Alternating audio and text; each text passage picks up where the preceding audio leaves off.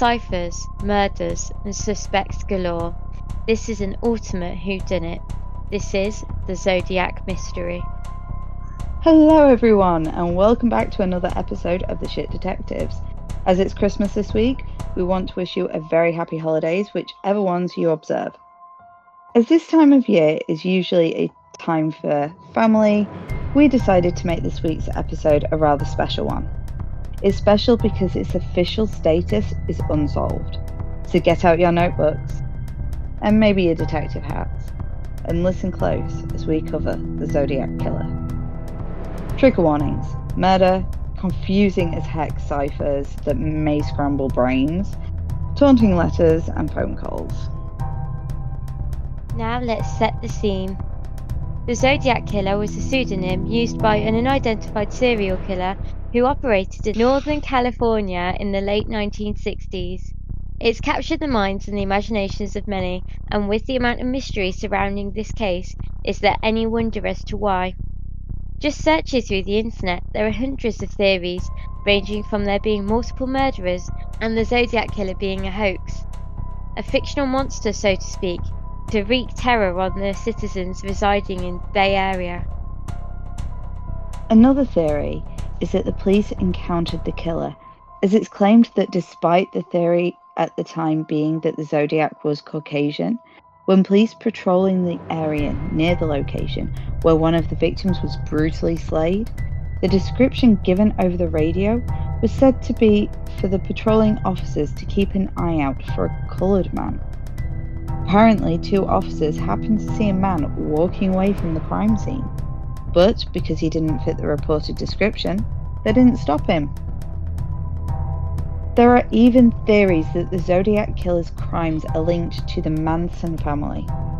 The theories continue to roll in, almost 55 years later. This is undeniably one of the most curious and captivating true crime cases, so let us delve in and discuss the crimes. The Zodiac Killer, as he self-proclaimed himself to be known as, has been directly linked to at least 5 murders in Northern California in 1968 and 1969, with 2 other victims surviving despite serious injuries. It is believed he may have been responsible for more killings, and in his letters, he did claim to have killed as many as 37 people. The first confirmed incident linked to the Zodiac Killer took place on the night of December 20th, 1968. 17-year-old David Faraday and his 16-year-old girlfriend Betty Lou Jensen were at a remote spot on Lake Herman Road, on the outskirts of Vallejo, California. It was near their car that the couple were found shot to death. Over to you, Turtle. The police were baffled, left unable to determine the motive for the crime or a suspect. The next attack would occur in the early morning of July 5th, 1969. Darlene Ferrin, aged 22, and her boyfriend Mike Maggio, aged 19, were in a similarly remote Vallejo location. They were sitting in a parked car when they were approached by a man with a flashlight. The figure fired multiple shots at the couple, killing Ferrin and leaving Maggio seriously wounded. It was within an hour of the incident a man called the Vallejo Police Department. During this phone call, the mysterious man gave them the location of the crime scene and claimed full responsibility for both that attack and the 1968 murders of Faraday and Jensen.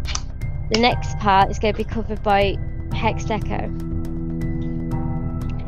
On the evening of September 27th, 1969, the Zodiac Killer would strike again. A young couple, Cecilia Shepard and Brian Hartnell, were relaxing on an isolated part of the shore of Lake Berryessa in Napa County. He was wearing a hood and a shirt with a circle cross symbol when he tied them up before brutally stabbing them. He scrawled a message for police on their car door and left the scene. Later, he called the Napa Police Department to claim responsibility for the heinous crime. Shepard and Hartnell were both found in critical condition, but alive. However, Shepherd would later die of her wounds. It would be 2 weeks later, on October 11th, 1969, that the Zodiac Killer would claim yet another life by shooting 29-year-old taxi driver Paul Stein. It was in a San Francisco neighborhood, which didn't fit the Zodiac's pattern. This led to the police originally deeming it a robbery, until the San Francisco Chronicle received a letter claiming responsibility for the crime. There are other murders that have been tentatively linked to the Zodiac Killer, which include the 1963 shooting of Robert Domingos and Linda Edwards near Santa Barbara, California, and the 1966 stabbing and killing of college student Sherry Jo Bates in Riverside, California. Now on to the letters. Between 1966 and 1974, the Zodiac Killer provided more than 20 written communications to police officers. Some of these letters contain ciphers that, even to this day, have not been deciphered. There were 4 ciphers in total, and out of them only 2 have been cracked, with the second cipher being confirmed as having been deciphered in 2020. His letters were generally written in 2 parts, with the first part being written in plain text, and the other would be a ciphertext, in which he claimed contained his identity. In the plain text part, he threatened newspapers to publish his letters, or else he would murder more innocent people. So I just want to put an insert in here that there is a firm belief within criminologies, my goodness, there is a firm belief within criminologist society that when killers do this, it's to draw attention to what they've done. Oftentimes they'll either believe themselves to be smarter than the police or to be untouchable. Often it's the case that it is often the case that this leads to their capture. It's possible that they also do this as a publicity stunt to gain infamy and toy with their potential victims and society around it. Essentially, 9 times out of 10, it's a power move. That's why it's believed that he did this as his goal was to use media to instill fear in the Bay Area citizens, and he certainly succeeded. Thank you, Turtle. In other segments of his letters, he listed the names of his next victims, which would wreak havoc amongst the Bay Area. One was a 3-part coded message that was sent to 3 different press companies. They made a 408 symbol cipher. Another famous cipher letter contains a 340 character cipher, and he sent another message to the police which stated that if they were able to solve this cipher, they would, quote, "They will have me," unquote. To truly understand the meaning behind this, we must discuss how the message was deciphered. Over to you, Turtle. It was in 1969 that 2 school teachers, Donald and Betty Harden, were able to crack the cipher known as Z408. It consisted of random symbols corresponding to a plain text message. The Zodiac Killer's ciphers had made him appear to be a genius. However, it was not very difficult to solve Z408. It was a homophonic. Jeez, that was an almost colossal fuck up. It was a homophonic simple substitution cipher, which means to solve it, each ciphertext letter corresponded to a plain text letter. In a homophonic substitution cipher, more than one ciphertext letter can correspond to a plain text letter, which means that theoretically it may seem tricky. However, historically speaking, this cipher was far easier than any cryptonologist would have expected. So this meant that to decipher Z408, Donald and Betty just looked for common patterns and plugged in letters that might fit into the ciphertext. After analysing the text, they began to notice certain symbols appear more frequently than others. An example of this where there were a high number of double symbols. In frequency analysis, the letter L is the most frequently doubled in English, and due to the fact that the message had been sent by a serial killer, they figured that the double letter L must have been followed by the letter I to create the word kill. In terms of cytography, the word kill served as the crib, which means that it was a word that could be plugged into other parts of the message to determine other phrases. Though the message did have a few misspellings, the meaning behind the message was clear. It's like your ultimate Wheel of Fortune. The message within the cracked code offers a frightening insight into the Zodiac killer's mind. According to the message, he was attempting to collect slaves for the afterlife, and this provided the police with the reasoning behind his serial killing. But it never mentioned his name. According to the message, he wouldn't give up his identity because it would, quote, slow down or stop his collection of slaves.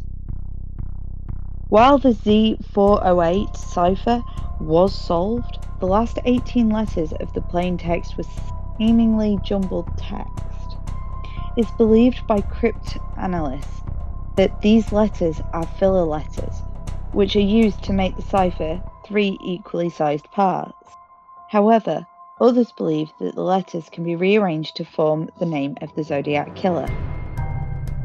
But these last 18 letters could be rearranged to make 741,015,475,200 transpositions, which makes the anagram almost impossible to decipher. Perhaps the Zodiac killer was referring to the remaining 18 letters when he stated that the police would have him. Do the last 18 letters actually contain his name? Or was it simply another method employed by the Zodiac killer to drive everyone insane? The mystery remains. The second cipher was cracked by 3 men.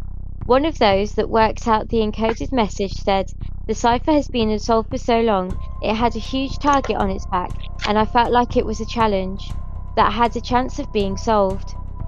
As previously mentioned, the second cipher, the 340 cipher, wasn't cracked until 2020. The fully encoded messages says the following quote, "I hope you're having lots of fun in trying to catch me. That wasn't me on the TV show," which brings up a point about me. I'm not afraid of the gas chamber because it will send me to paradise all the sooner, because I now have enough slaves to work for me, where everyone else has nothing when they reach paradise, so they are afraid of death. I am not afraid, because I know that my new life will be an easy one in paradise of death. This squares with much of what was already known about the case, and the mention of the TV show and the gas chambers refers directly to a call made to a talk show on KGO TV a month before the cipher was sent. It was during this call that someone claiming to be the Zodiac killer said, quote, "I need help, I'm sick, I don't want to go to the gas chamber." It is also of note that the decoded message also included the same misspelling for the word paradise that was present in other communications, alongside the continuing theme of collecting slaves for the afterlife. The FBI did confirm that the cipher had actually been decoded and released a statement saying, quote, "The FBI is aware that the cipher quote, "The FBI is aware that a cipher attributed to the Zodiac killer was recently solved by private citizens. The Zodiac killer case remains an ongoing investigation for the FBI San Francisco division and our local law enforcement partners. The Zodiac killer terrorized multiple communities across Northern California, and even though decades have gone by, we continue to seek justice for the victims of these brutal crimes.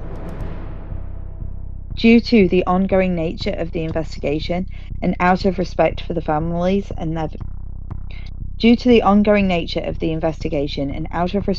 victims and their families, we will not be providing further comment at this time.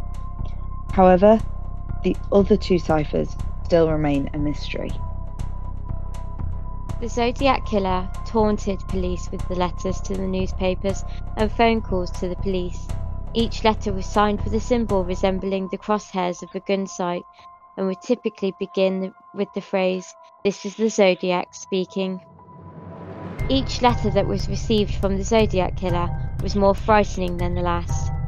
In one of the 22 letters, 17 of which were sent to the Chronicle, The Zodiac killer threatened to shoot children riding a school bus.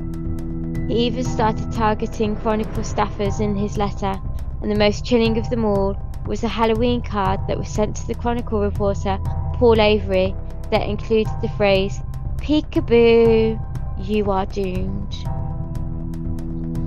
So I'm just going to interrupt this case briefly for our quiz. So come on in, shit detectives, and let's see how good you are. This week's question is Angel of Death nurse Beverly Allett, who received 13 life sentences for bringing terror into a children's ward in 1991. She murdered 4 kids and attempted to murder 3 more, causing grievous bodily harm to another 6 children on the ward. Which English county was the basis for where these crimes occurred? A. Northumberland, B. Lincolnshire, or C. North Yorkshire? Please do comment your answers in the comment section below, or on our other social medias. We do look forward to hearing from you. Back to the case. Take it away, Turtle. So, on the eerie note that we left it, peekaboo, you are doomed. Let's look into the suspects. Since approximately 1968, there have been a number of suspects. It's believed that the case grew to gain international attention, and the suspects grew into the thousands. Some of the key suspects were Richard Gaikowski. He was born in March 1936, where he later served for the army. During the 1950s, he trained as a medic and was knowledgeable about how to tear clothes to staunch bleeding. In the 1960s, he moved to San Francisco and began working for the Daily Commercial News. A year after this, he moved 45 minutes from San Francisco, where he moved to was less than 5 miles from the Zodiac's first murders. He was working for the News Gazette at the time. In October 1965, Gaikowski was arrested because he refused to comply with a routine traffic stop. This was an intentional move because it allowed him to do an investigative piece about the conditions in jail, and when he published his article, he did so accompanied with a picture of his mugshot. He was excluded from the inquiries after telling police that he was abroad at the time of the first killing, so it couldn't have been him. Internet sleuths, however, believe that in 2020 his passport information was obtained, and they believe that he wasn't abroad like he had claimed. Atherley Allen was born in December 1933. In 1950, he graduated from Pagello High School, an area where some believed the Zodiac had very close ties. He then spent a few years exploring careers before attending college to obtain his degree in elementary education. In 1957, he enlisted in the Navy, which ties in with the belief that the Zodiac had a military association. In 1958, Arthur had an altercation with an associate of his and was subsequently arrested before the charges were dropped. This could be the cause for the perceived animosity of the Zodiac killer towards the police. However, after this, Arthur began trying to get his teaching accreditation, spending the summers working as a psychiatric technician. Shortly after, he began working at a school on a military base, before he was fired for breaking protocol and carrying a loaded weapon in his car while on school property. The following year, he was injured in what he claims as a motorbike accident that resulted in severe lacerations across his leg. In 1966 to 1968, Allen taught at a different elementary school, where he ruined his career as a teacher, having been caught allegedly molesting a student. Sources debate the year, but in this time period is also when he received a Zodiac watch from his mother for Christmas. He was ruled out because of his handwriting sample. Earl Van Best Jr., whose son accused him in a book he wrote, The Most Dangerous Animal of All.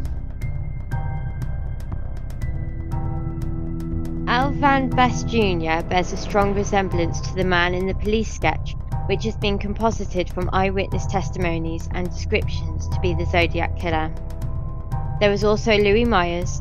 In 2014, a man came forward to reveal that a friend named Louis Myers had confessed to being the killer before his death in 2002. Certain events in Myers' history matched up with those connected to the Zodiac, but just as with Allen and Van Best, there's been no conclusive evidence to prove this. In a 2023 Peacock docuseries called Myth of the Zodiac Killer, it is suggested that the murders were carried out by multiple people.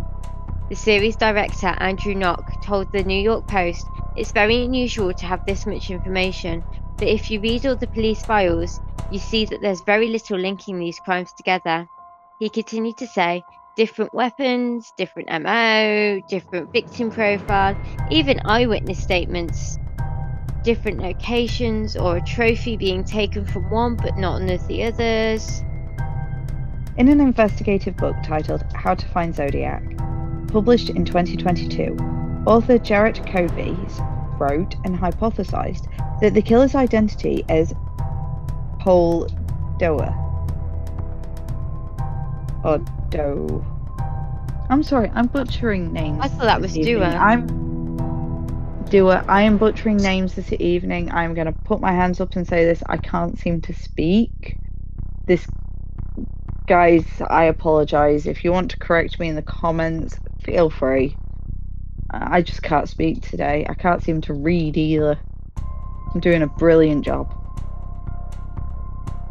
And the Zodiac had shown an interest through writing in making homemade bombs, particularly those of ammonium nitrate and fertilizer.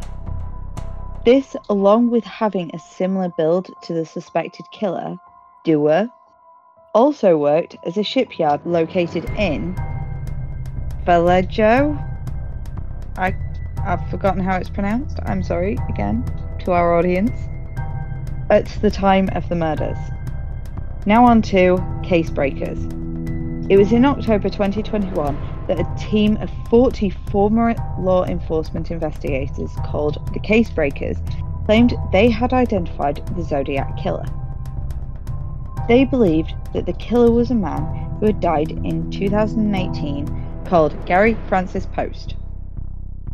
This claim relied on DNA evidence that was discovered at the scene of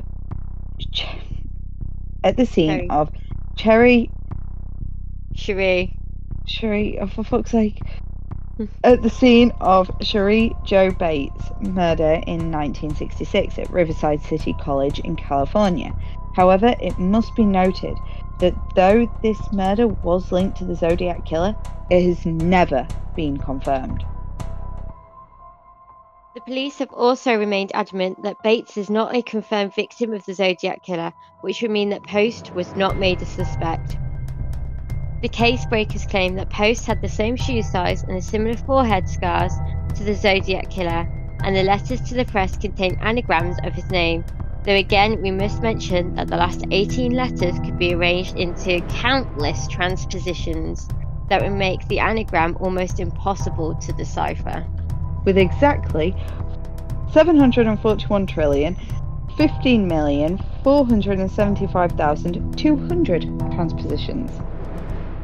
A phone number's worth. More than a phone number. I don't know. I don't do numbers. That's not my forte. I don't get paid to do numbers. So, our thoughts and opinions.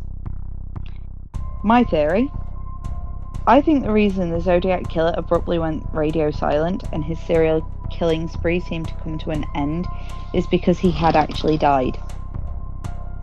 It is my personal theory that he was a palliative patient that had a limited time left to live, so decided that in some sort of delusional state, he was going to prepare for the afterlife and would, in essence, attempt to create a notoriety that would live on past his death.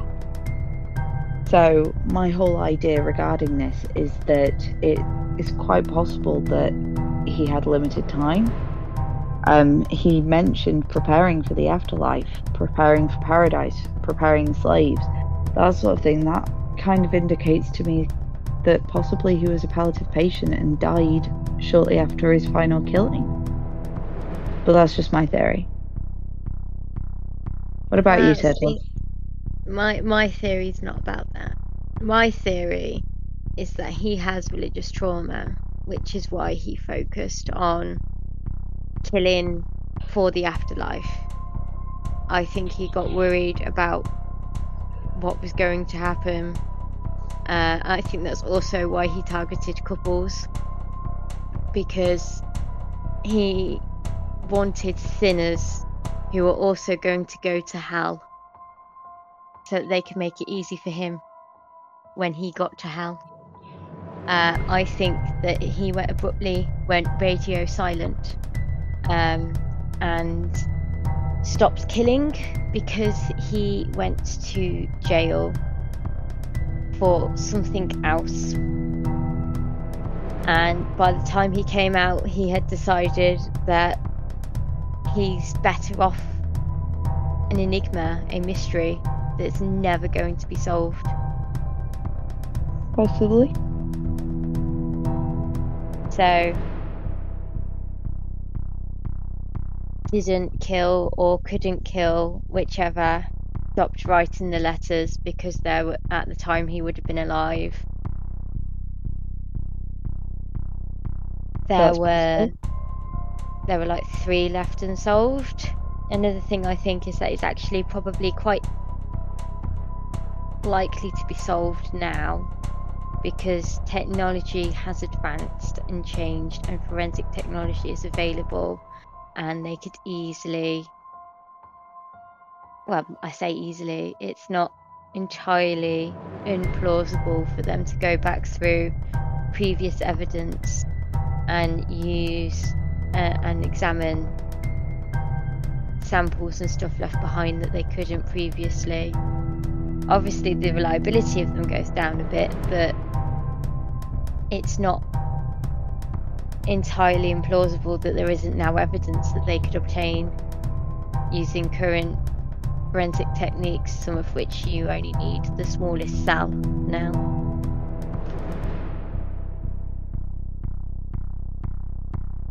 But at the same time, it makes you wonder, why hasn't it been solved? We have all of this tech. I think that maybe they have done it. They have done these tests. And the results have either come up inconclusive because my theory is wrong and he never got caught, or they've come up and there's someone who's dead. So they're kind of using it as a money grab. This is where, for me, it's a case of, I think that he was probably a palliative patient that was in some sort of delusion and preparing for his afterlife. And that's why he just suddenly abruptly stopped. All communication stopped. The murders, the serial killing stopped. And I think the reason that occurred is because he died. You know, he could have been a cancer patient, knew he had limited time. Maybe. Or maybe he could have gotten a different serial killer. Or he could have deteriorated to the point where he couldn't kill anymore and then died. Yeah. Maybe he was a different killer. Maybe he got the chair for something else. Possibly. I mean, my theory just goes off what's written in his letters and in the ciphers that have been decoded. The running theme is literally to do with preparing for death. And based off my knowledge regarding palliative care and stuff, you do get sometimes preparation for death. So yeah.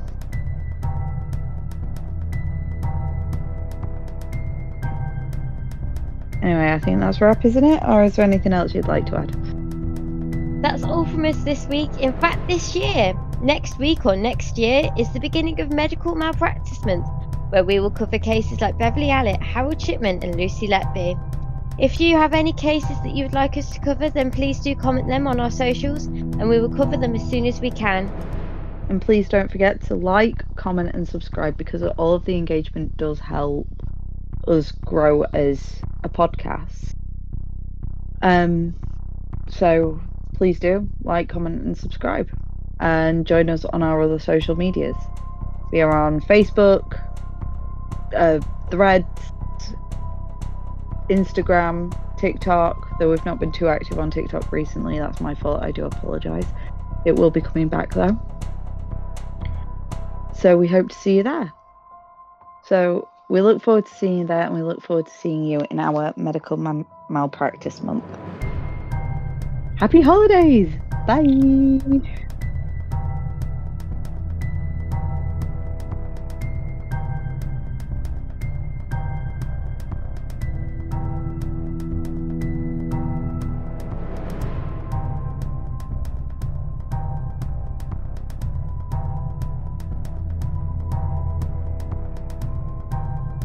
Happy holidays. Bye.